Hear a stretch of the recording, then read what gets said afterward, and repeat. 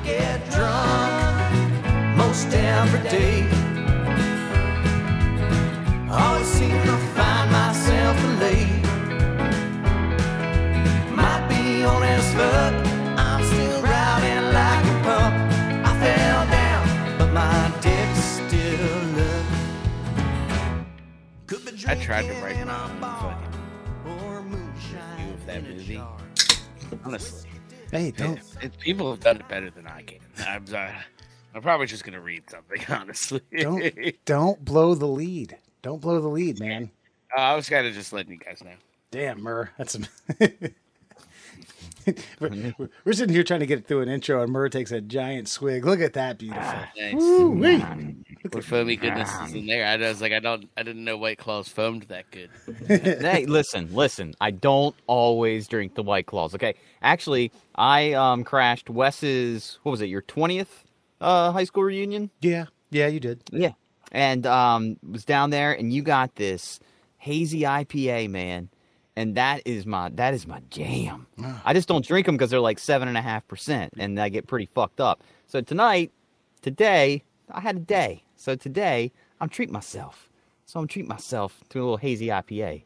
Yeah, remember? Hazy little thing. You don't think about the hangover that you're going to have. You think about the good times now. Woo! Goddamn right.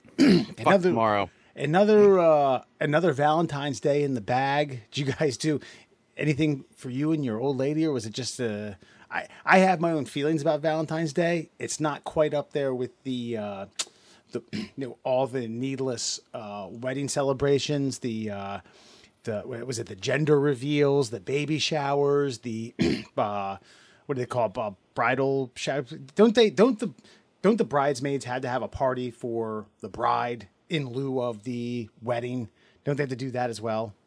Yeah, like it's a bachelorette party, just like a bachelor party. No, it's totally different. And they have to like gift them. They have to give them gifts and shit. Oh, what, for the bachelorettes? No, like a big thank you. The bridesmaids, not all bridesmaids are bachelorettes, by the way. Okay, that's what I meant. I'm sorry. I apologize. Yes. Okay. So you're saying, okay, so they throw, women are so weird, man. That's why Valentine's Day exists. Actually, women need affirmation and men don't. And I believe that Valentine's Day is a hangover from a bygone era, like the time where happy hours existed and men wore suits, even if they worked at the gas station. They wore a tie with a little clip on the front. They wore fucking wingtip shoes and shit. And they needed to be reminded that once a year, you were to show romantic love to the woman in your life and then move on with getting your soul crushed at a job that you hate for the rest of your days. Once a year. That's it, right? Yeah. Oh, that's the only time romance. Yeah, because men weren't romantic that many years ago. We only have this romantic idea of what like romantic love is because of movies that started to come out in the golden age of film in the 1950s. It's like you have that big lustful kiss at the very end with no tongue, which is lame. And then the lame credits with a lame font. In a really, really, really hot fucking like music bed. Yeah. the drone shot pulling away, but it wasn't a drone. It's like someone tied to a fucking parachute getting cranked up. Don't drop the camera. All right. It's worth more than you. Frank. Frank. The camera's worth more than Frank. If Frank falls, Frank, make sure the camera hits you in the chest on the way down. Yeah. That's right. It's not that I don't dislike Valentine's Day. I made dinner. As a matter of fact, where I grabbed dinner supplies, the supermarket had shelled out a fucking fuck ton of flowers, and there were dozens of men frantically just trying to gotta get something this evening. Gotta get that flower. Gotta get them flowers and chocolates. And you know what? I bought some. I was like, oh yeah, okay. Well, yeah, and that's the least you can do. But Alan, you and I are both married. Wes is still a bachelor in waiting. So, what do you do? How many years you been married, and what do you do? It'll be 5 in like a couple months. April, right? Yeah, in April.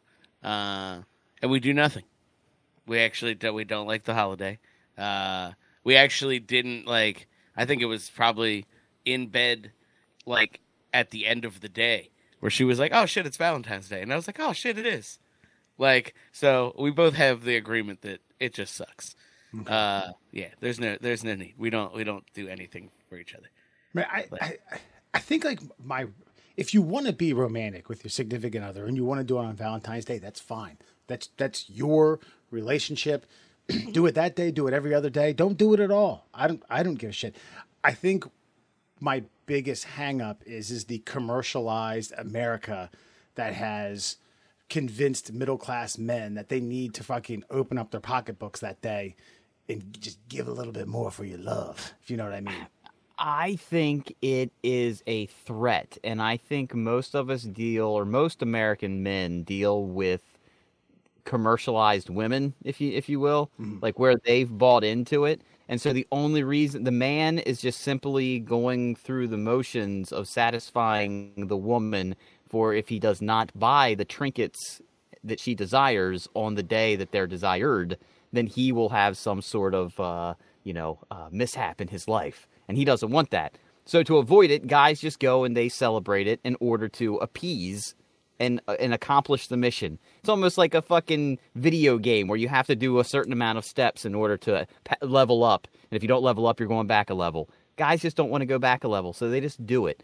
Thankfully, I think the three of us have found women who aren't so shallow and vain that they have to have these little sectors satisfied in order to, qualify our love. Well, I think in the same breath, I don't do this once a year. I try to be, attentive and romantic and nice and polite and, I don't like shower her with gifts, but, be more than once a year, Sure. That way it's like it's not watered down, but, it doesn't say it's not like, hey, God, Valentine's Day, you're not even going to do it for me on this day. I think you're both kind of like onto something, right? Like Murr, I think you're right. It is probably like, I think it was more modern. Like as I'm just kind of casually glancing through the history of Valentine's Day, like it does seem like modern Valentine's Day picked up in like the 1800s, or late in the 1700s, and it was like, oh, thanks for taking care of the kids and sitting here all day sweeping this dirt floor that we have. I appreciate you, baby. Here are these flowers and some buttermilk for you to then cook dinners with. You know what I mean? And then it kind of progressed into like, hey, baby, I work at the office all day and drink bourbon on the clock and then have dinner with my mistress. Thanks for taking care of the household and my white picket fence. Here's gifts. You know what I mean? And now we're into like this new modern age where it's just grown into, like Wes said, a capitalistic venture where it's like, well, might as well just buy red and pink cards and chocolates and all types of shit and give them to your lady to say, hey, baby, I love you. You know what I mean? So, yeah, I think it is just a vestige of old times, and we're just fucking – and we have ladies, like you said, they're like, fuck all that. We don't need it. I mean, Maria called me from work, and, we were like, hey, happy Valentine's Day. Happy Valentine's Day. She's like, listen. I was like, what's up? She's like, I didn't get you anything. I said, great. Thank you. She's like, are you sure? I was like, yes. Yes. Thank you. I don't want you to get me anything. I was like, babe, you don't even have to get me a card. She's like, I'm going to get you a card. I was like, fine, get me a card. Get me whatever you want, but don't think that we have to go. I was like, if we have to show each other that we love each other through like dumb trinkets once a year, then we're doing something completely and utterly wrong. Yeah. So let's not worry about it. But I still follow. I always get the flowers. I always get the card, and I always get her the Ferrero Rocher chocolates. That's her things. The chocolates. That's it. That's Valentine's Day, and I cook her dinner. And it's just, and you know what? I'm okay with these little. I'm somewhat okay with these little things to kind of like, I don't know, as tradition. It's cool. I don't know. Like, why do Christmas then if we want to hold the same belief for all holidays? Yes, but I do think that there's a difference between IQ, people being smart, and EQ, people being emotionally smart. We're all pretty emotionally smart here, okay? There's guys like the Jersey Shore dudes that need to be reminded, like, oh, I got to prove to her that I love her every now and again. Mm-hmm. Hey, perfect day coming up, February 14th. Let's do it. Yeah. They have to be reminded. Let's get reservations at a restaurant that was full a month ago. I'm sure there's like some correlation to like the general shittiness of the person as a partner and the extravagance that they go to on Valentine's. You get what I'm saying? Yeah. Like I don't really buy gifts. Like I would struggle to buy Kelly a gift because like we don't have children, so we're in that position where like we just kind of buy what we want when we want it. Like she's like, oh, I like these shoes. Okay, are they more than $500? Why are you telling me? Just get them. Go away. Like, you know what I mean? So like, yeah, it just seems weird. There's like no purpose in my relationship for this day to give her stuff that she already fucking buys when she wants Right. it. Anyway. Like, yeah. Unless Like, you okay, cool. unless you get yourself some like see what I like to do is I like to get chocolates that I know I'm gonna like. So for instance, I got these red velvet cake truffles. Woo-wee. I was like, these are just for you. Except after I have a few beers, I'm gonna have a few for myself. I will say I'm probably going to sidetrack us here for a second, but Okay. the only thing that I was like that might have been Valentine's-y was that like I got sanctioned to. I'm sure. Have you been on the internets recently and seen these big red boots, like the Astro Boy boots that fucking like? Hold on, here I'll bring them up for you. Yeah, please do, because yeah. Oh Astro man, Boy boots. yeah, Astro Boy boots. Like Google Astro Boy, and you'll see what I'm talking about. So. Okay, yeah, I'd see this is like an old 60s Japanese Here, character. I'll share my, Go for it. Share my screen. Dark Horse Comics published an English translation in 2002. The story follows Astro Boy, an android young boy with human emotions, who's created by Uramoto. No, let me share that one. Hold on. I mean, I could bring up a Yeah, if if you got it, I mean, go for it. I don't know why it wasn't letting me. So is there a hot new trend with some really stupid boots? Oh yeah, dude. So I was, like I said, I was given the sanction to buy these boots. Like if you just type in big red boots. Hold on, I just feel like we're gonna get flagged for some reason. Like No. Okay, having- okay. Can you see this? Yeah. All right, we're dual screen. yeah. I'll stop. you Yeah, see aren't they like Kanye's boots or something? Isn't that something? He made? No, they're not. So there's this company that makes ridiculous shit. Like this is kind of their thing. Is they make like fashion. Like I had no idea about them until I found these boots. And you're buying them? They make like fashion, but the whole point is to make like shit outrageous, like almost cartoony outrageous. So yeah, these are the boots, and she did sanction the purchase of these bad boys. But I got on, and the fucking site was basically a fucking wasteland. Like you could barely fucking load the website. They are $350. They are made out of like croc material. So word on the street is they're mad comfy. But oh man, I was so excited to wear these fucking things around. Like just for pure fucking comedic value. Also, the resale value is like triple what they were worth. So I was totally gonna buy some, but I couldn't get a pair. Okay, well, good. I'm glad the world did you a favor by not being in stock. They did not, buddy. I'd have been. You'd see me traipsing around fucking Baltimore, new boot goofing, just fucking all over the place. For about 30 seconds before you got gacked on the corner. Probably. It's good. It's a good possibility. Would have been worth it while I was running. Should travel with it. Should fly somewhere with those boots on in the Yeah. air. Take them off at security and shit. Are you still going to take shoes off at security? Yes, sir. Take those off. All right. Just lay down and put my legs up and have TSA pull them off me. Can't even get them through the fucking the whatever where you got to put all the luggage in your shit. Gotta funnel them through one at a time. I Yeah. gotta check them. They can't even fit them in the plane. I gotta check them. Yeah. Like a bag. All your feet underneath the front. Like can't go underneath Nope. the seat in front of me. Yeah, they forced me to seat upgrade because of my boots. Yeah. Oh God. Well, if you do get them, let me know. I want. Oh I want God, if I photos could find you. them for less than $1,000 at this point, it's on. What? Let me see. Big red boots sale. Hold on. Yeah. Oh, go to like Shopping. StockX. I bet you they're on there. This is no Yeah. one buy these. Why are you doing this? Yo, what is the don't- purpose? Don't hate fun. All right.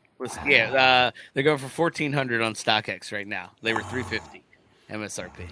Let's make some knockoffs. Come on, let's get into the shoe Fucking biz. do it. Let's you fucking know? do it. If it be $1,400, can't be that hard.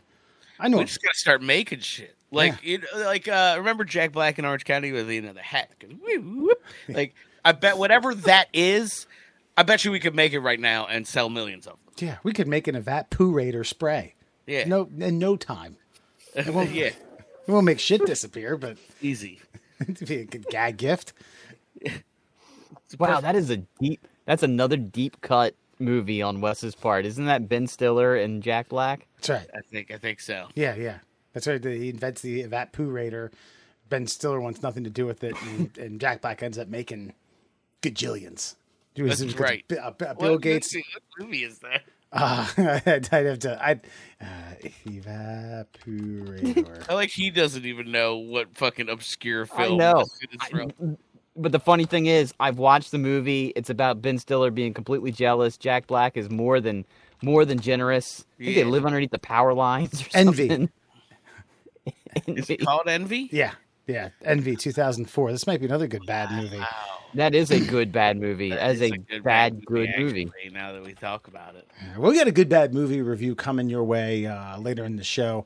Alan picked an excellent selection. We talked a little bit about it last week. Middle Class Souls, everyone. Murr, Alan, Foxman. Hey, gentlemen, we like to party, especially in big red boots. And apparently people in New Zealand and Australia like to as well, because somewhere out on the Pacific Ocean, just off the shore of what seems to be or appears to be Australia, a little north of New Zealand, officials found, get this, 3.2 tons of cocaine. Worth about 500 million New Zealand, 316 million American. I like this. This is one of the best statistics I read of this thing.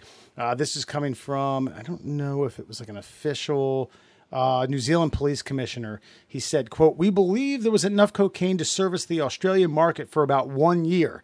It would be more than enough to service New Zealand for about 30 years. So apparently the New Zealanders don't party as much as the Australian brethren. Well, I mean, the sheep ain't getting down like the folks in downtown. That's a lot of cocaine. It was found like just 8, what they say, they called it like 18, it said bales just floating in the ocean. Yeah, well, those the cartels, like when they see something on the horizon, they'll just dump. And so I just wonder if that's just like a bunch of like.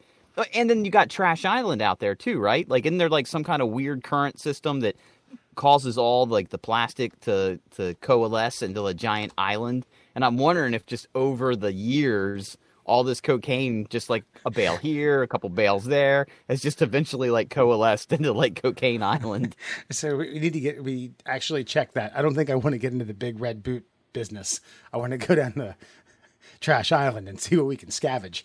But they're the same business. See, the big red boots allow you to walk on water to go collect your cocaine. That's true. You just flip. Yeah. Now I've heard of situations where, let's say, some scumbag gets apprehended by the police. He takes off and ditches a little bag of grass. Back when it was illegal. Cop catches him, handcuffs him, like, "We're walking back. We're finding out where you. I saw you throw that bag." And then they catch it, and he's like, "That wasn't me." Now, okay. A little dime bag in the late 90s, early 2000s is a far cry from like, "Hey, looks like it's New Zealand police. Dump 81 bales over the boat. Get it over here. We're going." I mean, that's not just like a couple of cronies fucking pushing these things off the side. Unless they had it on a dinghy tied to a rope and you just cut the rope. I think there's a movie where like something similar to this happens, and then the rest of the movie is them trying to figure out how to fish it all out. And I don't know how it ends. Not well for the people that are trying to collect the bales of cocaine. But I wonder if there is maybe okay, we'd have to obviously work off the books here. I wonder if there's like a recovery operation amongst the people who distribute this kind of shit. Because I mean, New Zealand's an island. So there's no way to get. I mean, unless you're in the backwoods where they filmed Lord of the Rings, like stomping on coca leaves with fucking kerosene and fucking gasoline. Like, how do you get cocaine on or off the island? You got to bring it there by boat, ship, or sub, right? Which are two of the same thing and one or the other. Or up your butt in a plane. Yeah, I was gonna say. Straight up, get into the Greek style. Just bloop, right up in there. Jesus. Yeah, that's a good point. I don't know. So what was the point? That you have to bring it by ship? You'd have to bring it by ship, but I mean, obviously they've had to. I don't think this was all jettisoned on one adventure, if you will. I'm saying like this is like years of like, hey, I think I see the popo on the horizon. Let's go ahead and dump the cargo now. and then there's no cocaine recovery system. I'm just saying, Black Ops operation. Right. We offer our services. We get ourselves a speedboat. We wear ridiculous boots and some sunglasses, and we go out, and it's like, hey, what are you boys doing out here? Like, we're just partying, man. And then when they leave, we go collect all the bales of cocaine. We go back to New Zealand, Yeah. and we live for 30 years free. Something tells me that we have to have a little bit of a better cover story than, hey, we're partying, man, for the New Zealand Navy. But, maybe not too terribly different. Maybe just got to do a good New Zealand accent. Do you have a good I know it's slightly different than the Aussie accent. Hey, we're partying, man. Terrible at it. All right, I gotta work on it. Okay, fair enough. You're close up to the stupid American laugh. That wasn't bad. It's like my Ben Hogan. Or wait, no, Paul Hogan. Sorry, Ben Hogan was the golfer. I get Ben, Paul, and Hawk mixed up all the time. Oh, that's easy. I can see that. Yeah, They all look alike. a pro golfer from the 50s, an actor from the 80s, and arguably one of the greatest pro wrestlers of all time. They all had a similar aesthetic. Lots of sweaters and fucking leather fucking crocodile hats on all three of them. not Ben, not the pro golfer. Okay, dressed like a 50s pro golfer. I'm aware. Yeah, that's what we do. We just say we're looking for Ben Hogan, Paul Hogan, one of the Hogans, the Hogan family. Yeah, that'll do. See these know big red Paul- boots? Did you know Paul Hogan was like the Benny Hill of like Australia for a long time before he became Crocodile Dundee? That was his claim to fame. That's how he got in the biz. Yeah, no, he did like a stupid slapstick sketch show. Like he would walk around on the beach and then trip and his face would fall into a woman's ass crack and then he'd have to run away from the big steroided out boyfriend and just dumb shit like that. That was Paul Hogan. He was a slapstick like Mr. Bean comedian. And then all of a sudden they were like, we need an Aussie that can actually act. And then Paul Hogan pretended he could act and became Crocodile Dundee, one of the most iconic characters of all time. Yeah. Wait, I you're didn't know that. gonna throw around one of the most iconic characters of all time. You're just willy nilly with that title. I would probably agree with him there. Thank you. Yeah. You think Australia, you think fucking Death by Wild Animal Yeah. and fucking Paul Hogan? So you're saying Australian characters? Yeah.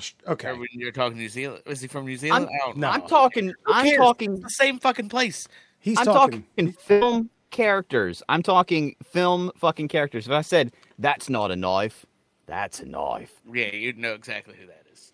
100%. How many movie characters can you do that with? Dozens. Sure. Maybe But is hundreds. that's Dozens isn't like a lot, though. It's less than like 100. I say like over 100 is hundreds.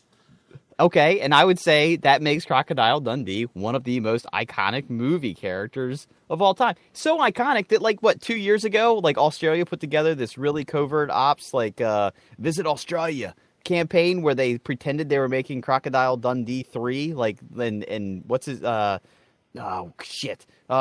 the guy played the baseball player Tom fuck. Selleck. Kenny Powers. Okay. Bernie Mac? They had Kenny Powers. They had Kenny Powers pretending to be Crocodile Dundee's son, and then Chris Hemsworth comes along. They did have that. Kenny They had that McBride. huge, and everybody got fucking excited about another Crocodile Dundee movie, and then Australia was like, "Just kidding, mate. Come visit Australia, rightio." But I'm still hung up at the most iconic characters of all time. That's fine. Hey, look, it's subjective. It's your list. It's your, maybe It's we not subjective. That's the problem. That's where you're wrong. It's not subjective. You're saying he's more of an iconic.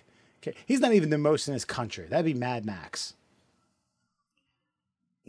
I don't even know if Mad Max was technically in Australia. I think that was just it was made in Australia. Future Australia after the I rapture don't came. think so. Yeah, I don't think it was supposed to be Australia at all, story-wise. Where does Yeah, Mad Max take place? It just so happens That's that like Mel being Gibson. like that's like being like Lord of the Rings happened in New Zealand. No, I mean no, it happened in Middle Earth, motherfucker. Middle Earth just doesn't exist, and they happen to use New Zealand as a fucking set. Like Exactly. I'm looking at it right here. The writers say the series follows a adventures of some a police officer in a future Australia. Okay. Oh, huh. Who knew? Okay. That's What do you, fine. you knew I knew. That's who, motherfuckers. You had to But- look it up. You didn't know. What You thought. did I just pull this thought. out of my nonsense? Yes, you did. You did. Yeah, absolutely. But- Yes, you did. The answer to that question is yes. If I asked 100 people who the most iconic Australian movie character is, they would. I'm going to say. Oh man, I would almost bet that nobody would say Mad Max. Was his name even Max in Mad Max? Yeah, the fuck was it was Max. It was Max. I think it was like no one's gonna be like definitely Max from Mad Max. They're gonna be like fucking Crocodile Dundee. Wasn't there like a? You're gonna be like Steve Irwin. He wasn't even a character. He kind of was in character. Wasn't there like a kangaroo that was like a cartoon character? Oh, there was that movie with Anthony Anderson, right? Yeah. See, we might get some people I that think be it was like, "He- Kangaroo Jack. That's Actually. That's it. See, might get that guy. No, probably not. I'm still Look, mad there's at not- you. look, I'm there's actually, not a whole lot from down there. You got to pick and choose your battles. but I'm like really like mad at Wes right now though. I like because he's such a movie guy. I just feel like him denying the credibility of Crocodile Dundee is just it's hurtful. Listen, actually, when you start throwing out titles like that, yeah, I'm going to get a little like pick one of the most iconic characters in all of cinema. yeah, I can't. Yeah. I mean, even if you're saying like in the top 100, I still say in the pantheon of cinema, that's still a high number, even if he's number 100. All right. So, like, for argument's sake, Wes, who, barring a top 20 fucking star, Okay, who falls on that list that's not Crocodile Dundee? so you're throwing some pretty tight Yeah, criteria. because I don't want you to be like, well, fuck Tom Hanks. All right, got it. No. Not the obvious shit. It'd be Like, like Michael Corleone in Godfather, or Yeah, maybe that's- Brando. But okay, I think that's still fucking very high up Okay. the list. I'm talking, I need you to give me fucking the lead in the movie that I'm about to talk to you about later today. Like that kind of obscurity. Like Napoleon Dynamite, I'd venture to say probably a top 100 fucking movie character of all time. Like, Yeah. what, you gonna argue that? No, you No. can't. He didn't even get a sequel. Crocodile Dundee, an obscure Australian like movie, was so high grossing in the States that they were like, fuck, let's ride this cash cow to another one. Let's bring him to LA. right. So you're like, I was like, guys like John McClane are out. I mean, obviously, yeah. John Rambo, John McClane, Neo. I mean, these are highfalutin motherfuckers. The Terminator. Yeah, Rambo, right? Yeah. Like, So it's kind of, I mean, it's almost like this actor or actress can only be known for that. I mean, they've probably starred in some other stuff, but that's just like gun to my head, I couldn't tell you something else Paul Hogan was in. exactly. So that almost has to make him of that character one of the most iconic, does it not? It's weird. I'm making You a know case. this guy for anything. I just want to see fucking Australian Bobby Hill or Benny Hill. Like, could you imagine fucking like they playing the Benny Hill music on like a didgeridoo and he's chasing fucking alligators and shit? Like that would be fucking phenomenal. Comedic value alone. Did he go by his government name in that character? Or I think it was something else? It was like the Paul Hogan show. It was just like the Benny Hill show, but it was the Paul Hogan show, and it was slapstick comedy. It was not Crocodile Dundee by any stretch, which tells me that Paul Hogan's got some range to him. Okay, he was a big fucking deal. That's all I know. And your brother turned me on to this, and I watched some stupid episodes, and I was like, okay, we're done here. I hope fucking Brother Dewey Love chimes in on this conversation. Because I have a feeling he's got some older brother bullying of you to do. Christ, he's 83. None of us guessed that he's going to die. And I don't know. Crocodile Dundee doesn't die. But check this out. I totally forgot this. He was in Flipper with Elijah Wood. Again, riding that fucking Dundee fucking credibility to the bank. Exactly. Ooh, a 30 on Rotten Tomatoes. God, I don't remember that one. Whoo-wee. Yeah, buddy. Oh, he was in another one where he was like a former boxer. I'll check this out in a minute, but fuck me, dude. The Paul Hogan Show, 11 seasons. Yeah. 12 I'm seasons, telling- sorry. Dude, Yeah, and you hadn't even heard of it till tonight, but you know who the fucking Crocodile Hunter is, or whatever the fuck is Crocodile Dundee is. You're right. Yeah, sorry. I wasn't tapped into the Australian TV market in the mid-80s. Silly me. I should have wound those bunny ears a little higher. Should have put a little more aluminum foil on them. Listen, buddy, you come at the Prime Minister, you best not miss. tell you what, though, we should get ourselves some Pacific Ocean cocaine bales, and we can watch all 12 seasons in a night. Yeah. Yeah, we don't even have to call the guy again. It's all right here. All right there. I got 30 years of New Zealand yayo just waiting to go. Good stuff. And then it'll turn into like a Ted situation. Remember the movie Ted where what's his face? Fucking Flash Gordon comes in, does blow with him. Ben Hogan comes in. Oh, he's here. He's here. Ben Hogan. Sorry. The golfer? Yes. All of the Hogan. All three of them come in and says simultaneous. Paul Hogan smashes in with golf clubs and gives all of us a leg drop, all right? Then does all of our blow and leaves. That's how it ends. It says, "Good night, mate." A knife. Nice. I'm Crocodile Dundee. Bye. All right. That's a famous line from the movie, right? Yeah, sure. Something like that. Oh, shit. Well, I hope I don't know. Actually, it's all right. Don't want to end on a down note, but the New Zealand government's going to destroy it. By via what? They don't say. Maybe that's a lie. Maybe it's an inside job. Yeah, that's right. We're going to destroy it. By the way, the New Zealand Police Department's bull roast is this weekend. Ay. All right. Well, I think it's time for a little segment that that came from. Oh, good God. Glorious. That was glorious.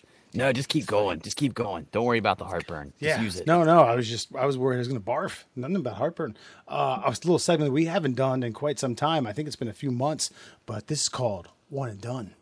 All right. Well, this one and done is actually inspired by Brother Dewey Love, the person who discovered the Paul Hogan Show and presented it to me. For some reason, this past weekend, he was telling me how he was thinking about my penis. And we had a long discussion about my penis and the time that he saw my penis. I was unaware that he saw my penis, but you know what?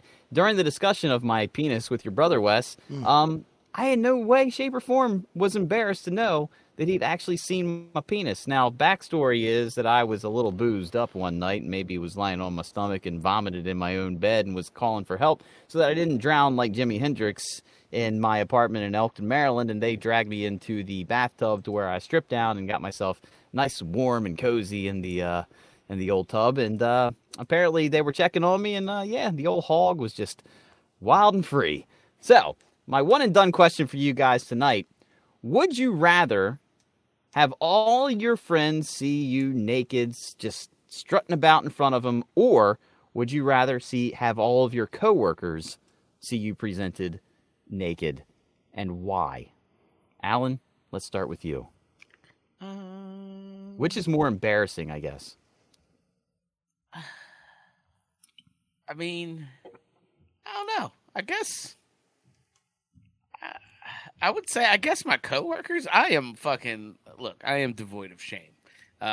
When the moment arises, you know what I mean. There's just like, we've been to a keg race, like all decorum goes out the window, like, and I'm okay with that. Like there's a picture of me somewhere after a keg race with just like beer vomit. Yeah. Down to my belly button. And actually, like power pointing at someone from across the room. Like, it's a pretty iconic photo. So, like, I mean, I guess the work people, because, like, I get naked in front of a room of like, y'all, no problem. I'd be like, whatever. I don't care. So I guess my coworkers, because they're less close to me, so it feels like You know, that I think that would just be slightly more embarrassing because I don't like, fuck y'all. I don't give a shit what y'all think. Like, you know what I mean? So I think if I'm picking, I'm saying I guess workers. Okay, and that's interesting, and I'll explain why after Wes. Yeah, Alan, I don't know if you remember this, but there was one night where you and I pissed in the same toilet at the same time. See, exactly. I'm sure that's probably not the only time. I don't even know. I don't even think there was much of a line. I think we were just both like, oh, I gotta pee. Me too, man. Let's pee at the same time in this toilet. Word. Okay. Yeah. So. I guarantee there was a Ghostbusters reference made. There was definitely a stream crossing. Get him, Egon. Damn, mine's not as yellow as yours. We weren't even at a party. We were just in his house. We were hanging out. There's no reason. Yeah, not that like I. This is an interesting question because you have had some one and dones, or back when it was 3 and out, where it was like some serious grotesque. Would you rather this or that? Things that were just like, almost. This is a kind of a lesser of two evils, but in a way that I don't. Would I be shamed or disgusted or grossed out for the rest of my life? No, not particularly. I think I'm assuming there's no like human resource repercussions in this, right? I'm not going to get shit canned after. No. This is which scenario are you more comfortable with? Stripping down and being presented to your friends, or stripping down and being presented to your coworkers? And the reason I ask it though is because like I was totally comfortable like knowing and talking to your brother about him seeing my dick. Mm-hmm. But then I started thinking about like, man, but at work, like what would that be like? But those people are essentially strangers to me. So what do I care what they think? I should care more about what my friends think. However, it would seem as though that the judgment would come more from the strangers and less from the close personal family friends. Yeah, but I also think that like it wouldn't get, because my friend group just basically has no shame. Any little peccadillo or any little thing that's like that story from the past, it gets brought up tenfold a gajillion times, and then with each and every year it gets more and more folklore-y and more like fake and fictional. With the coworkers, I feel as though they just like it might get brought up once a year at a happy hour when everyone has a little like one too many margaritas. Like, hey, remember Wes gave us the fucking the bat wings. yeah, exactly. Said some gum. No, that's exactly right. Like I think at work there's like this thin veil of like adult and professionalism that I can't, you know what I mean? Like I wax intellectual about systems that save lives in buildings and like as my day job, but then I'm also like blackout drunk crossing streams with fucking Wes. You know what I mean? In a bar bathroom that doesn't have a line. Like things of that nature. So like he's right. There's like I think that little bit of the veil of like these people don't really know who I am. Like my friends have already seen me worse than naked. I'm fairly certain. You know what I'm saying? Like so. No, I don't know what you're saying, but yeah, I mean, well, maybe not like where I don't know what's worse than naked, but like yeah, like they've seen some shit. We've done some shit. Whereas my coworkers, they haven't. They don't know. Yeah, they don't know what's coming. It's usually the first guy that quit our pledge class. They made a point for us to show you like what this meant, and they threw his pledge book down, set it on fire, and then made all of us piss it out in a circle. And we're like, he's like, take your dicks out, piss on this damn thing. We're like, oh, you aren't kidding. Okay. Okay.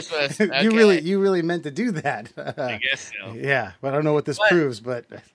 And there's something to be said, like that the one who whipped his dick out first was the one who got the plaudits from the fraternity. Like, the fraternity was like, yeah, you see, this guy gets it. Yeah. Be more like this pledge. Whip your dick out first when we tell you to. Like, this guy gets it.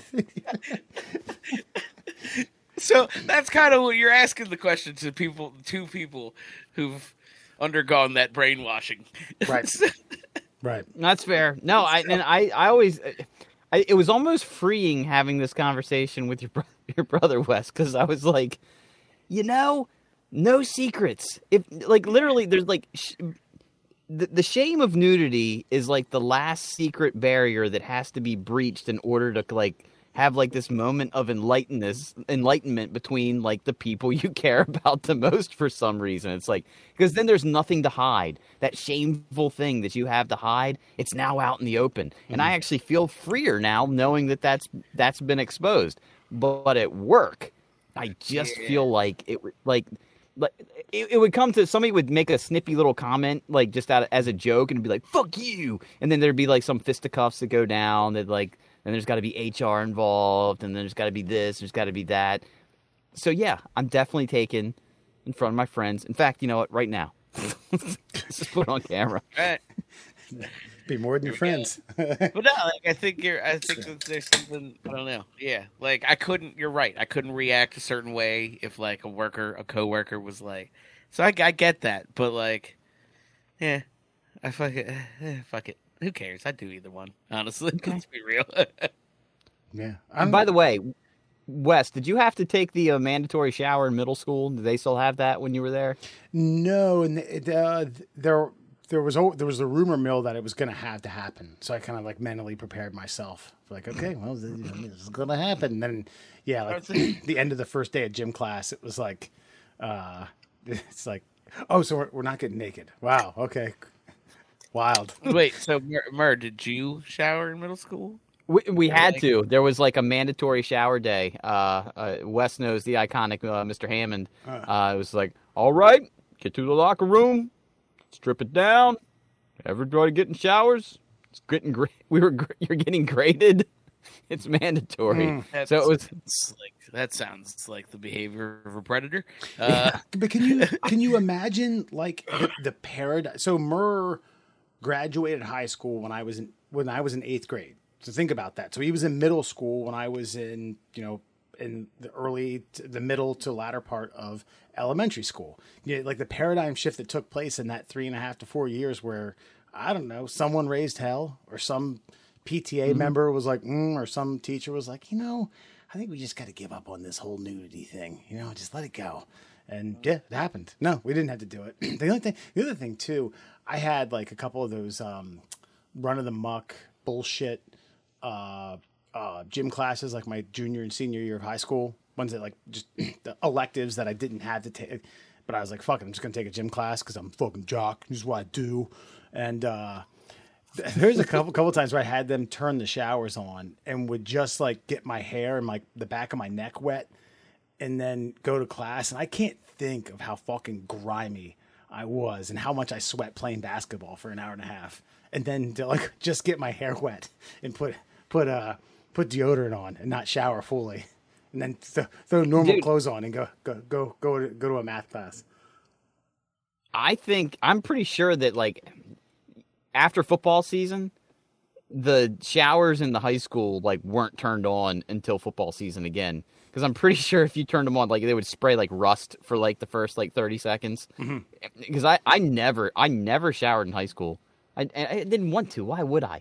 I mean, that's a group of quote unquote friends that are also strangers. And I bring up the middle school thing because I learned during that mandatory shower session that there were some dudes that were way too comfortable getting naked in front of everyone.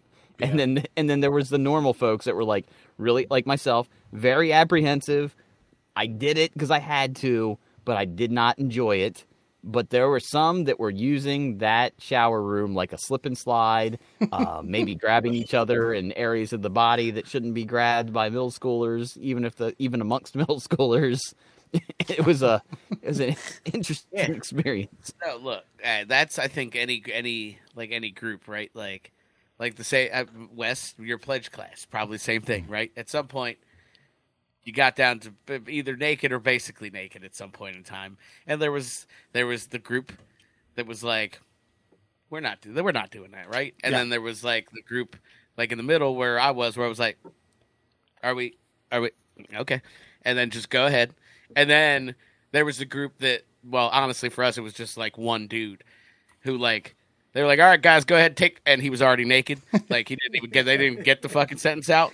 I feel like that's just kind of how it is, right? I heard the inflection in your voice. I knew what you were going to say. I heard Yeah, that- exactly. Oh, you said take my clothes off, right? Pants first. He was that kind of guy. So, Yeah. so yeah, I mean, it happens, man. Like, people don't be ashamed about being naked. This is this isn't a story. We're going off on tangents here before we get to Fun Fact Friday. This isn't necessarily Murray. You jarred something loose in my memory. All right, so this involves the high school, and then in soccer. So prior to school starting, we were still doing 2-a-days for soccer. 2 weeks before the first day of class, and this is Givens, the gym coach, who later became my basketball coach for most of high school, and he hated a lot of people. But anyway, between It was mutual. Don't worry. Oh yeah, between the first practice and the second practice, I did what any 14-year-old would do and had myself a cheesesteak and some Mountain Dew and some chips. And by the time the warm-ups were commenced for the afternoon practice, I heard a it's like, oh, yep. If I run anywhere, I'm gonna poop my pants right here in the soccer field. So I begged coach. I was like, listen, I'll run whatever I got to do. I know we're still in conditioning. We're not even seeing a soccer ball, but yeah, this like something bad's gonna happen here. You're gonna have to call the guy. Forget the goddamn janitor. You're gonna have to call the fucking Coast Guard if I have an accident here in the middle of the field. So he's like, all right, just go and get up there, do my business, and lo and behold, they haven't stocked any of the toilets with any toilet paper. Oh, brutal. Yeah, so I was like, oh man, and so I was like, all right, maybe they got paper towels. Nope, no paper towels. So I kind of waddle in, and it wasn't him. It was the other coach, Dorsett. He was reading the newspaper, and I was like, oh, excuse me. So mind you, I'd been to the school once maybe to watch a basketball game when I was in middle school. I was like, I was just using the bathroom and there's no toilet paper. And he's like, oh yeah, come with me. We'll get you some toilet paper. We walk across the gym floor. He asked me if I had flat-soled shoes on. I didn't know what flat-soled shoes were. I was like, oh yeah. And we get to where the gym meets the cafeteria, in bus Charles Givens, 50-year-old black dude. He was like, hey, what's up? What do you guys want? He's like, yeah, Mr. I was like, Mr. Fox here was using the bathroom. There's no toilet paper. So you need some toilet paper? How much toilet paper you need, son? It's like, the normal amount after you fucking diarrhea dookied all over a toilet. I don't know, man. I was like, I gave a measurement with my fingers that was about 1.5 feet, like that much. And so he walks away. And I had to have this awkward conversation with this gym coach while I'm still kind of like clenching my butt cheeks. And yeah, he comes back and he goes, here you go. It was about half of what I asked for. I was like, oh, great, I'll make do. And then they both realized I had cleats on. And they were like, get off the floor, get off the gym floor. And I had to like kind of run across the gym floor, semi-waddled style. And then coach was like, where the hell have you been? It's like, oh, I'll just run. So I'm just gonna run. How much toilet paper you need, son? A half a roll. Sir, you don't want to know the answer to that. All right. Let's Fun Fact Friday it up. All right, let's get to some mental floss. Amazing facts! Brought to you, of course, by the Shin Splints Recovery Group and our brand new sponsor, Flat Earth Science. What is it? The Quest for Truth? Quest for Truth. And by the way, they just posted a really educational video. I mean, this is like hard-hitting, of the utmost accredited fact-finding thing you could ever imagine. Check it out. Okay, yeah, make sure you find it on Facebook. Just search for Earth. What is it? Flat Earth Science on Facebook. Just search for Earth. The real Earth, okay? The flat Earth. Let's get to it. Some amazing facts on your Fun Fact Friday. Did you know Chuck Yeager, who was born on this day 100 years ago, will forever be known as the first man to break the sound barrier when he piloted the experimental Bell X-1 rocket plane to record speeds back in October 1947. He would repeat the feat 65 years later at the age of 89 as the co-pilot of an F-15D launched from Nellis Air Force Base. What was that? Hold on. Okay, maybe I'm like mixing up. I don't know all those facts. I knew he was the first person to break the sound barrier. Was he the one that they sent into space again like 10 years ago as an old man, or was that one? That was John Glenn. Was that John? Okay. I remember that. No, I did not know that 56 years later they also performed the same feat again. Jesus, God, what a badass. Yeah, goddamn right, because not one of us has broken the sound barrier, and 89 years old, fucking like cracking that shit. But I mean, but honestly, go back to when he did it for the first time. They didn't know what would happen. They didn't know if like the sound barrier would just like blast through your body and just like explode everything around you. And this motherfucker's like, fuck it, I'm doing it. Yeah. Like, these are the kinds of like, we talk a lot about toxic masculinity in the current era. Well, goddamn it, sometimes you need a little bit of masculinity. Sometimes it needs to be toxic to fucking create some progress in this goddamn world. You should look at the little. He was born in Myra, West Virginia. I don't even think this town has like a crossroad. It's an area. It's a village. It is a it's not a village. On the it's map an area where 3 roads meet, and all I'm looking at it as close as I can see, and there's a tractor trailer on the side of the road. That's it. And that's now. yeah. 1923 when he's born. That's where one family lives. Yeah. Well, dude, I see the pictures of my grandfather. I mean, like one of like 15 kids in like rural South Carolina, like just wearing burlap shorts, nothing else. It's like there's been a lot of progress in the last 100 years, including breaking the sound barrier, which is phenomenal for a guy who basically just strapped himself to a big metal box full of rocket fuel. I wonder what the whole like. What the surroundings were with the stunt of him doing it 56 years later. I mean, I'm not saying stunned, but like, do you think someone maybe fronts the money for like a Spanky Spangler or like Christ, who was the guy who flew over Caesars in his bike and his son tried to, like the stunt man. Talking about Evel Knievel? Evel Knievel, and then his son Robbie Knievel. Like people, there are people who front money for the whole production of those. I'm wondering if there was something like that. Well, I think it was, hey, old Chuck ain't going to be with us much longer. He's 89, and I think that the F-15D. Now I know a little bit about aircraft, but I think the F-15D was like the prototype for what became the F-22 Raptor, because the F-15 was on its way out, and so D is a pretty high number for a fighter jet. Okay. So it would be pretty advanced for an F-15, which would have been super advanced in the 1980s, and D would mean it was super, super duper advanced for whenever he did it. And so it was just like to commemorate this badassery. Let's get some of the bitch back up there. He wants to go, and we want to see him do it. Yeah, man. And then Maverick did it, but under much more strenuous circumstances. John Maverick. John Maverick, is that what you're going with? No, it's. I don't even know. It's like I know his fictional name, but I'm drawing a blank. Okay, well then we'll wait for it. John Rambo, Maverick, Hogan. Okay, yeah, I would argue that Crocodile Dundee is actually a more iconic character than John Maverick. Bullshit. Pete Mitchell. Sorry.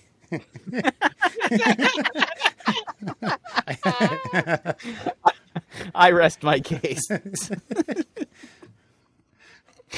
Did you know Simon West, director of Con Air and The Expendables 2, also directed Rick Astley's 1987 video for Never Gonna Give You Up?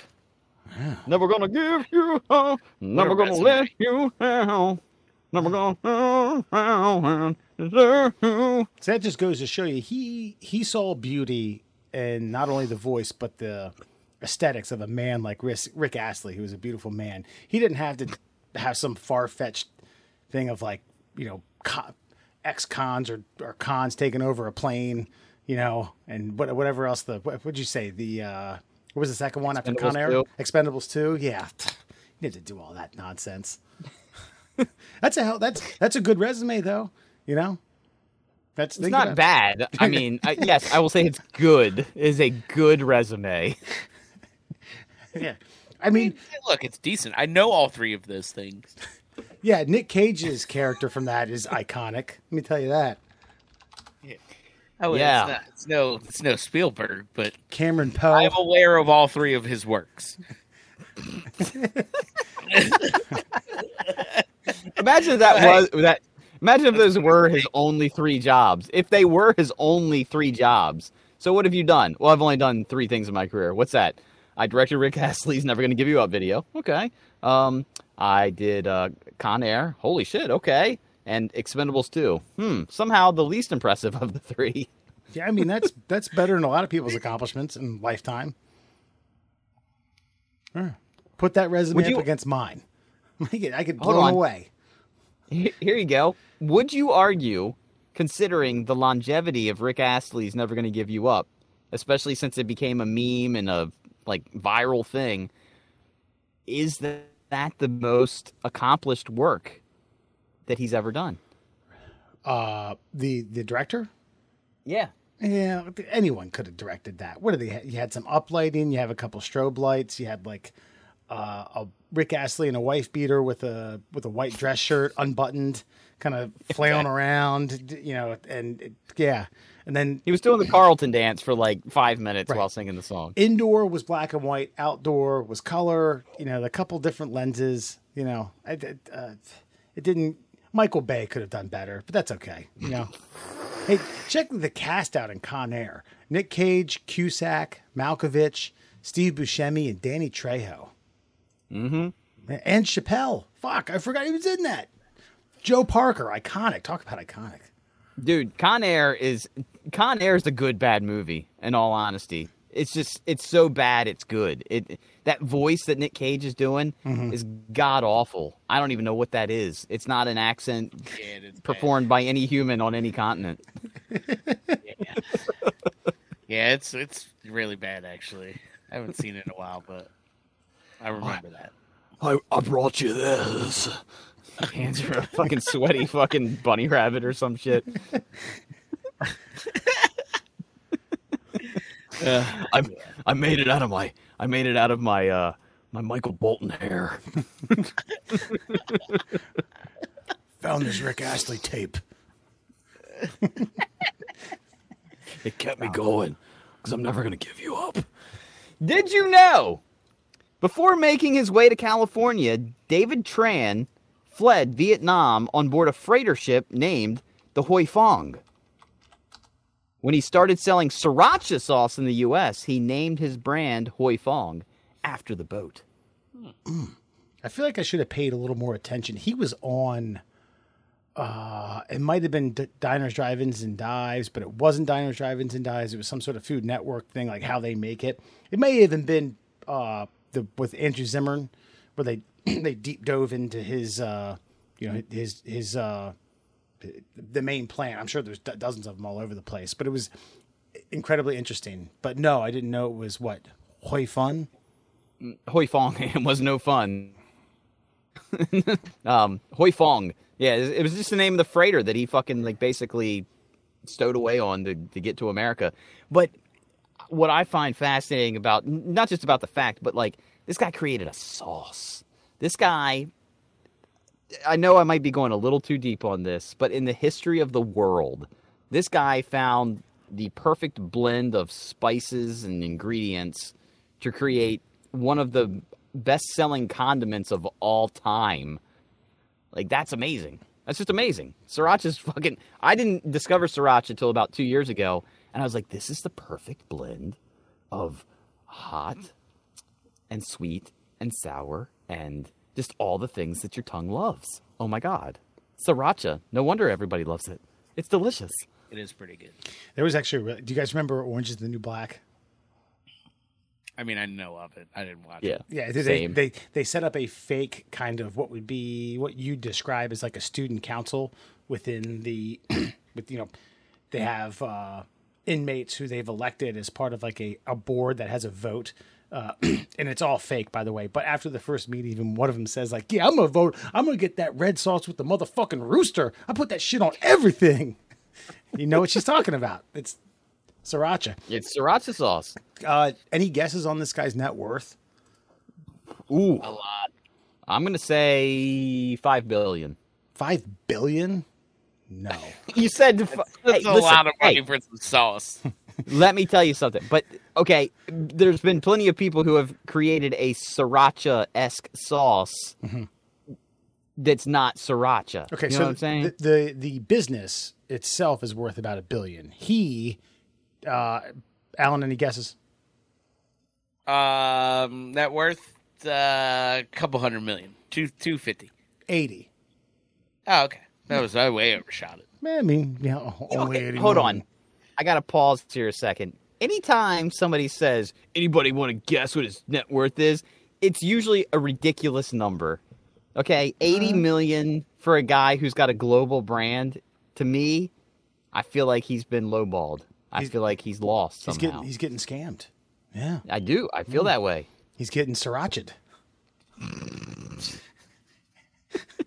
I mean, I felt like 5 billion would be like, this guy's got a global brand, one of the greatest selling condiments of the last 20 years. I figured he would be worth more than $80 million. He probably went to one of the sharks and they, it was like Mr. Wonderful, Kevin O'Leary fucked him over.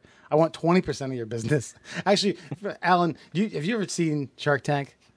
Yeah. Like the show? Yeah. Yes. Yeah. Yes. I really like that show. I don't watch as much as I used to. But and that's what I'm saying. Murr hit me up randomly. This is like 10 years ago. Because this is when we were still kicking around the idea of flow cakes. And these people are like having like serious reservations about selling out. Like, sharks, I want 400,000 for 5% of my business. And they're like, all right, I'll give you 400,000 for 20%. And like, and nearly every time I'm like, do it, come on. And I saw one last night and I get it. It's your fucking baby. It's like, what you've poured blood, sweat, and tears and nearly every cent in your bank account over and probably then some. You're probably negative. But man, like fucking swallow your pride. Give up 15% of that company. Dude, my perspective is exactly what Wes is talking about. It's, look, what are you doing now? Are you delivering mail? Is that what you're doing right fucking now? Would you like to get in bed? If one of these sharks makes you an offer, even if it's a bad offer, you're looking at $1 million a year in your bank account. You're retired in 10 fucking years. Easy. And you're living large in 10 years on that retirement. Fucking take whatever. If they even offer you, fucking take it. Don't fucking do that whole like, can we have a minute to go outside the doors and talk for a second? No, you can't. Then that's a deal. Like fucking Nick Cage your way to a fucking retirement plan. End of story. I don't care if they want 65 fucking % of my goddamn business. Can I work for you? Yeah. Then you're guaranteed to make $150,000 a year, which is still more than you're making delivering mail. Yeah. Isn't the American dream to sell out, man? Fucking goddamn right it is. That's the American dream. Sell out, bro. Whatever. What's the next fact? You got something selling out? Did you know? Ted DiBiase? In 19th century rural Austria, ladies looking for love would cram a slice of apple under their armpit during dances. At the end of the night, she would give the well-worn fruit to the man she most fancied. If he reciprocated her feelings, he'd prove it by gobbling down that apple slice. Damn, those Austrians are kinky as fuck. I knew it. Those Austrians. Right. Alan, you've met a couple kinky Austrians, huh? You know it, buddy. Look, this is one thing we know about Austria. It's depravity. Sexual depravity. That's their national motto. Well, as soon as I read that, I thought of Indiana Jones in The Last Crusade, where she's like, this is how we say goodbye in Austria. And she gives him this big fucking mouth sucker, and then she, like, bites his lip and pulls away. And I'm like, oh, god damn, I'd eat your apple slice, baby. Yeah. Fun fact, though, it goes both ways. So, like, Arnold Schwarzenegger does that when he meets you and you leave. So, You take it for what it's worth. You know, Man, I'd kiss the Terminator. Fuck it. they're polite people, is what I'm saying. I also think it's like it goes both ways too, because like you figure, okay, I got some apple slices up in here, I'm gonna dance around. Like I got, God forbid the wave or some sort of dance that requires an up movement. I got to be like from the Unshore deodorant commercial, and I can't can't go that high, right? And then you've danced around. Presumably, these are balls, right? You called it. It wasn't a dance; it was a ball. Yes. Right. Hours of dancing. Yeah. You have the gall to hand it to a man that you're like, hey, I've chosen you. And this just goes to show you that men are fucking shameless pigs. They're like, hell yeah, let's go. Yeah, because you know you're getting a slice of something a little sweatier when you get back to the room. Yeah, that's when that ball music really did me in. Let's put in some R. Kelly. Austrian 1930s R. Kelly. And finally, did you know? Oh, this is going to take me a second. This is Latin, and I don't know it. Stercilium pelcilium is a Latin insult that literally translates to public poop pile. Kind of waiting for a rebound for that public poop pile. Alan, we could probably, we got some influence, right? I think so. Stockolilium, Palladium. What this gives me like more joy than it should is that like people were calling each other a piece of shit like eons ago, thousands of years ago. There was an eloquent way to call someone a piece of shit. You're a public poop pile. Stockolilium, Quillium. Sterculium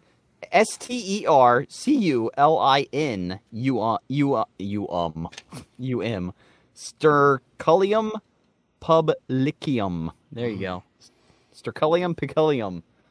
That's when you got. I'm sure the public schools that still teach, or private schools rather, that still teach Latin. That's when you gotta like really fucking throw the curveball at the class, point at the kid that's just being an asshole. Stockolilium, Calilium. You don't know what that means. Idiot. Welcome to Pharmaceuticals and Insults. I'll be your teacher. That was feces. Is that maybe something else? Whatever. And that, my friends, is your Fun Fact Friday. All right. Hey, on tonight's Before You Go, we are bringing you another action-packed, good, bad movie review. And Alan was looking to rebound from his latest Carrot Top flick, and I think he did in a major way. Alan, take it away with your good, bad movie review. Yeah, rebound is right, guys. That was literal torture that I put myself through last time watching a Carrot Top film. Yeah, and that was a bad movie. There was no good in that. There was no redeeming qualities to it at all. It's got famously made fun of by Norm Macdonald on a late night talk show. Like, it was bad. So we move on. I think we've upgraded. I think you guys agree that we've upgraded. And my next good bad movie this evening I'll be discussing is called The Adventures of Power. That's right. The Adventures of Power is Power singular because that is the name of the main character.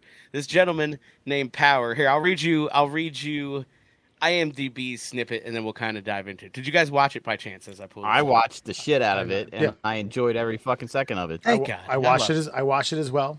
Yeah. Nice. Did you enjoy it? I did, and I have a couple I have a couple things to say about it.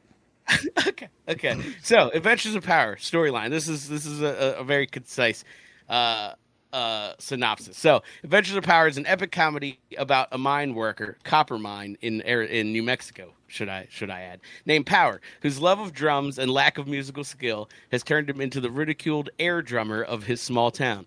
But when Power's union leader father calls for a strike at the mine, Power discovers an underground subculture of air drummers who just might hold the key to changing the world. Power's journey across America brings him face to face with his town's greatest enemy and allows him to discover the beat in his own heart.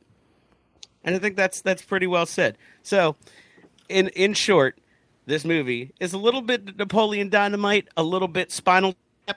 I think, is a good way to kind of bring it in for everybody. But Power, a young man who has aspirations of drumming, but he can't because his father can't afford drums. He takes to air drumming, but then gets ridiculed by the town and his co-workers at the copper mine for air drumming because it's childish and trivial. So Power stumbles across after a series of mishaps and getting let go from the copper mine. Power makes his way to Mexico after finding an advertisement for an underground air drumming competition.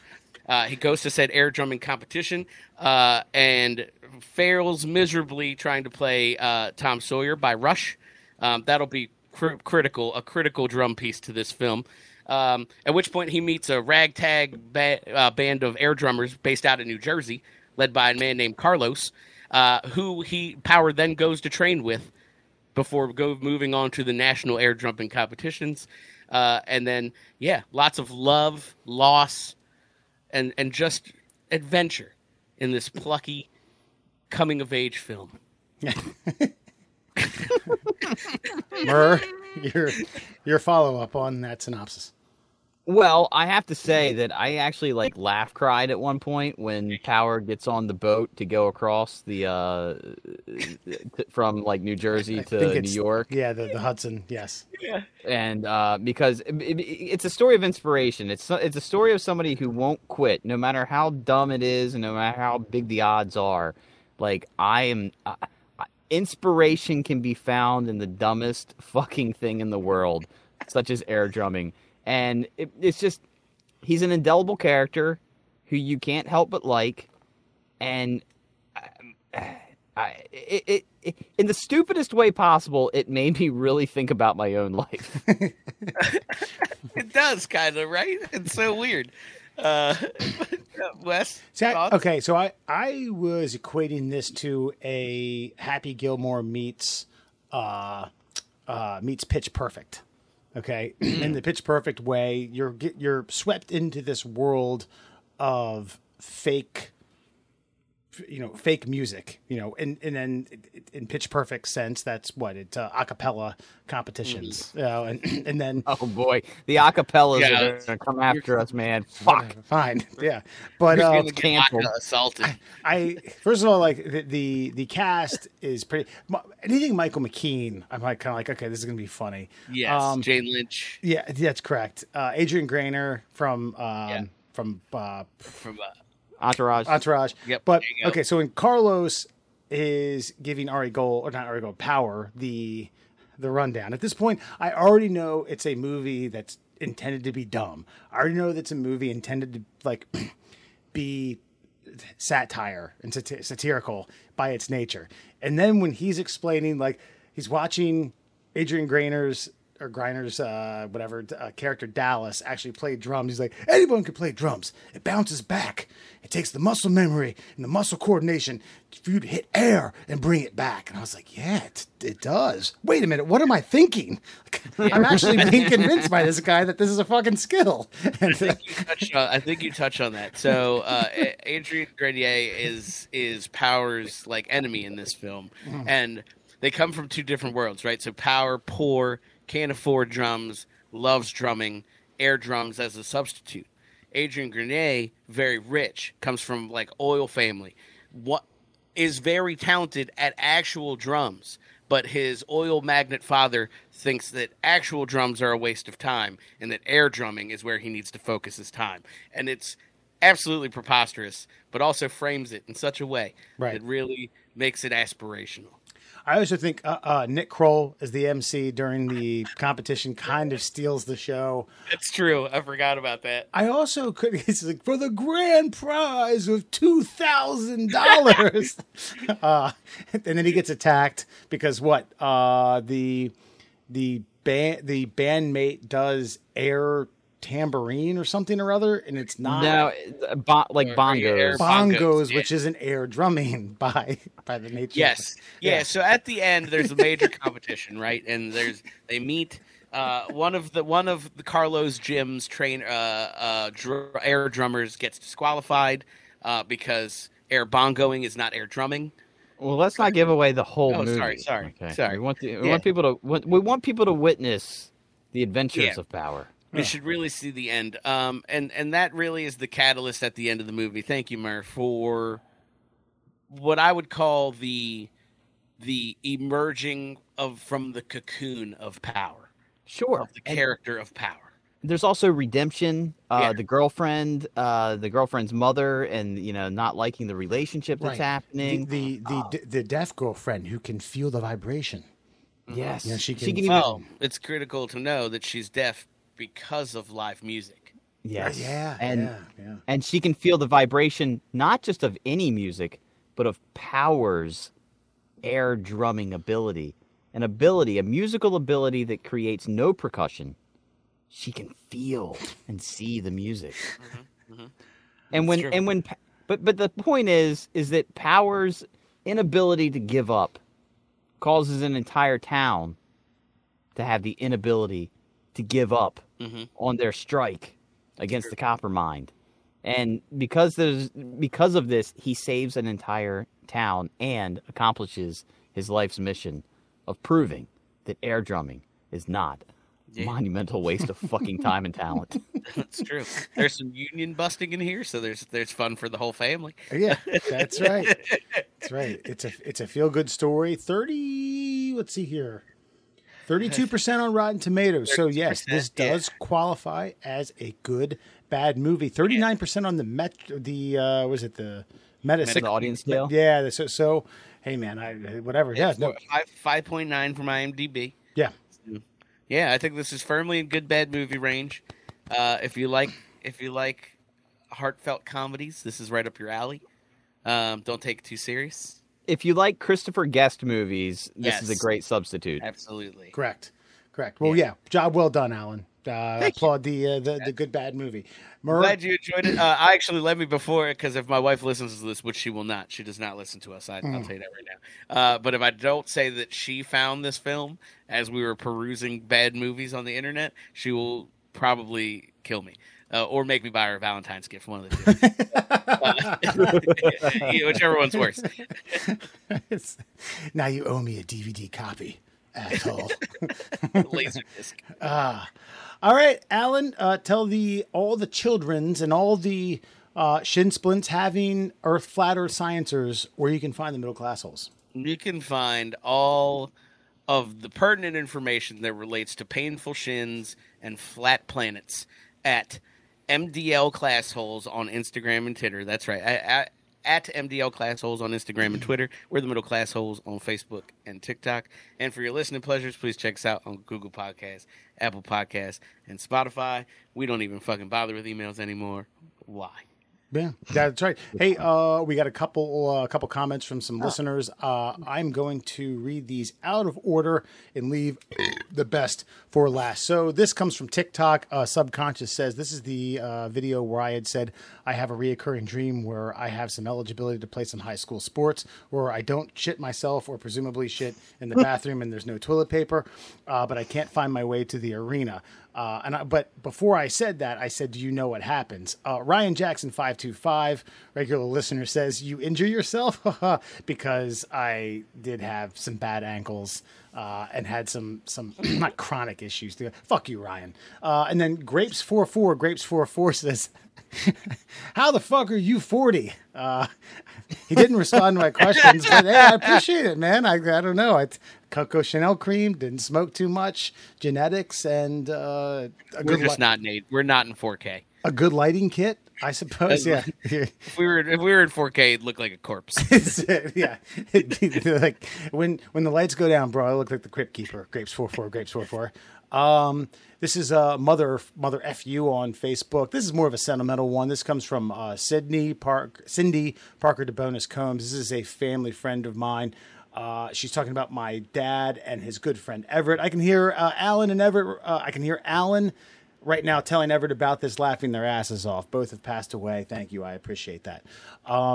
This comes via Lee Abbey and the fine arts degree clip on YouTube. Alan, do you remember the fine arts degree? Yeah, I think I vaguely remember being like, I used to make fun of some. I used to make fun of fine arts degrees and then forgot I was in mixed company.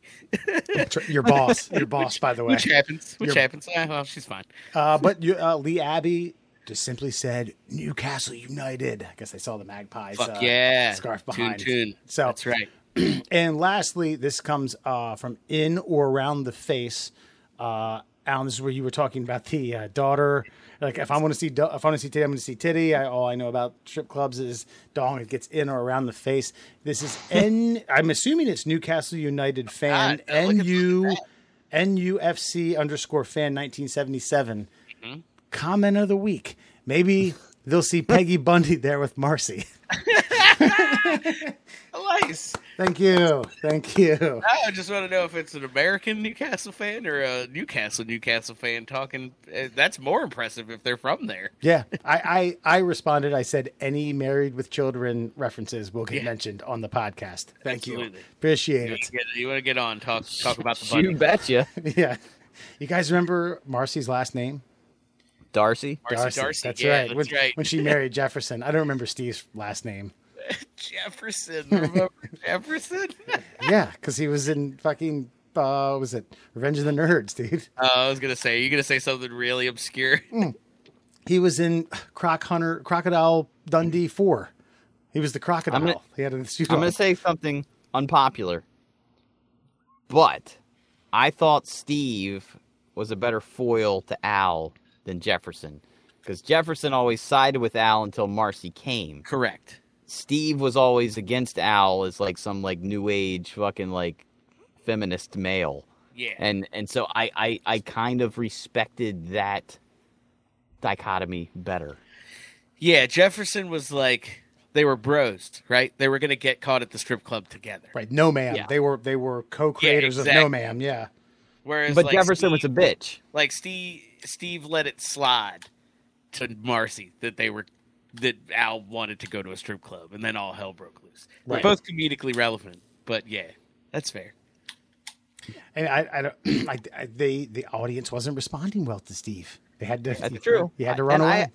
I understand why. Jefferson was much more handsome, and they eventually explained it that he was a CIA operative that was only embedded with Marcy for some kind of fucking undercover sting that was happening. Oh god, was that like the 7th season when they adopt a kid? I don't know. I tapped out by that point. Bud's a rapper. Yeah, that was like the very end. That was wrap up the show. Yeah.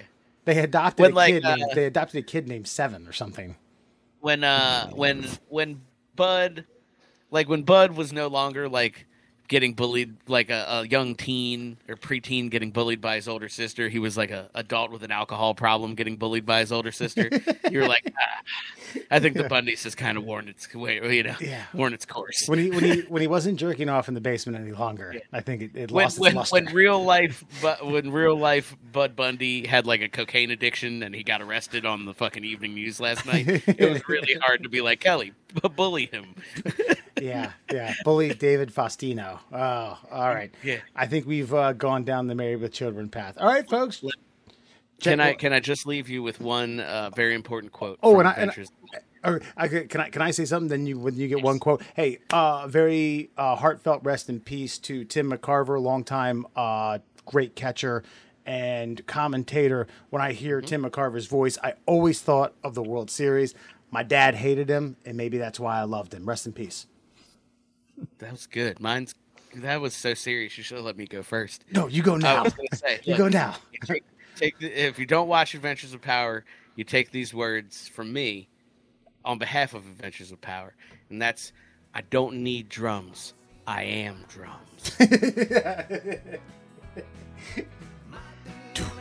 Good night. Good night.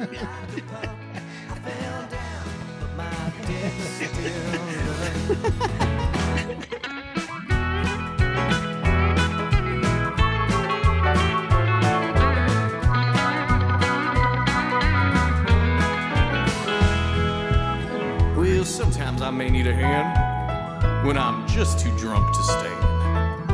I don't need your sympathy, keep your judgment too.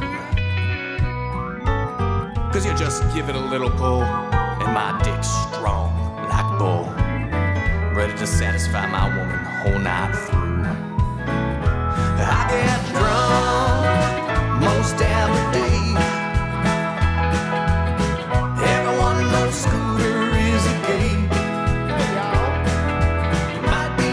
as fuck. I'm still driving like a punk. I fell down, but my dick still up. I fell down, but my dick still up. I fell down, but my dick still up.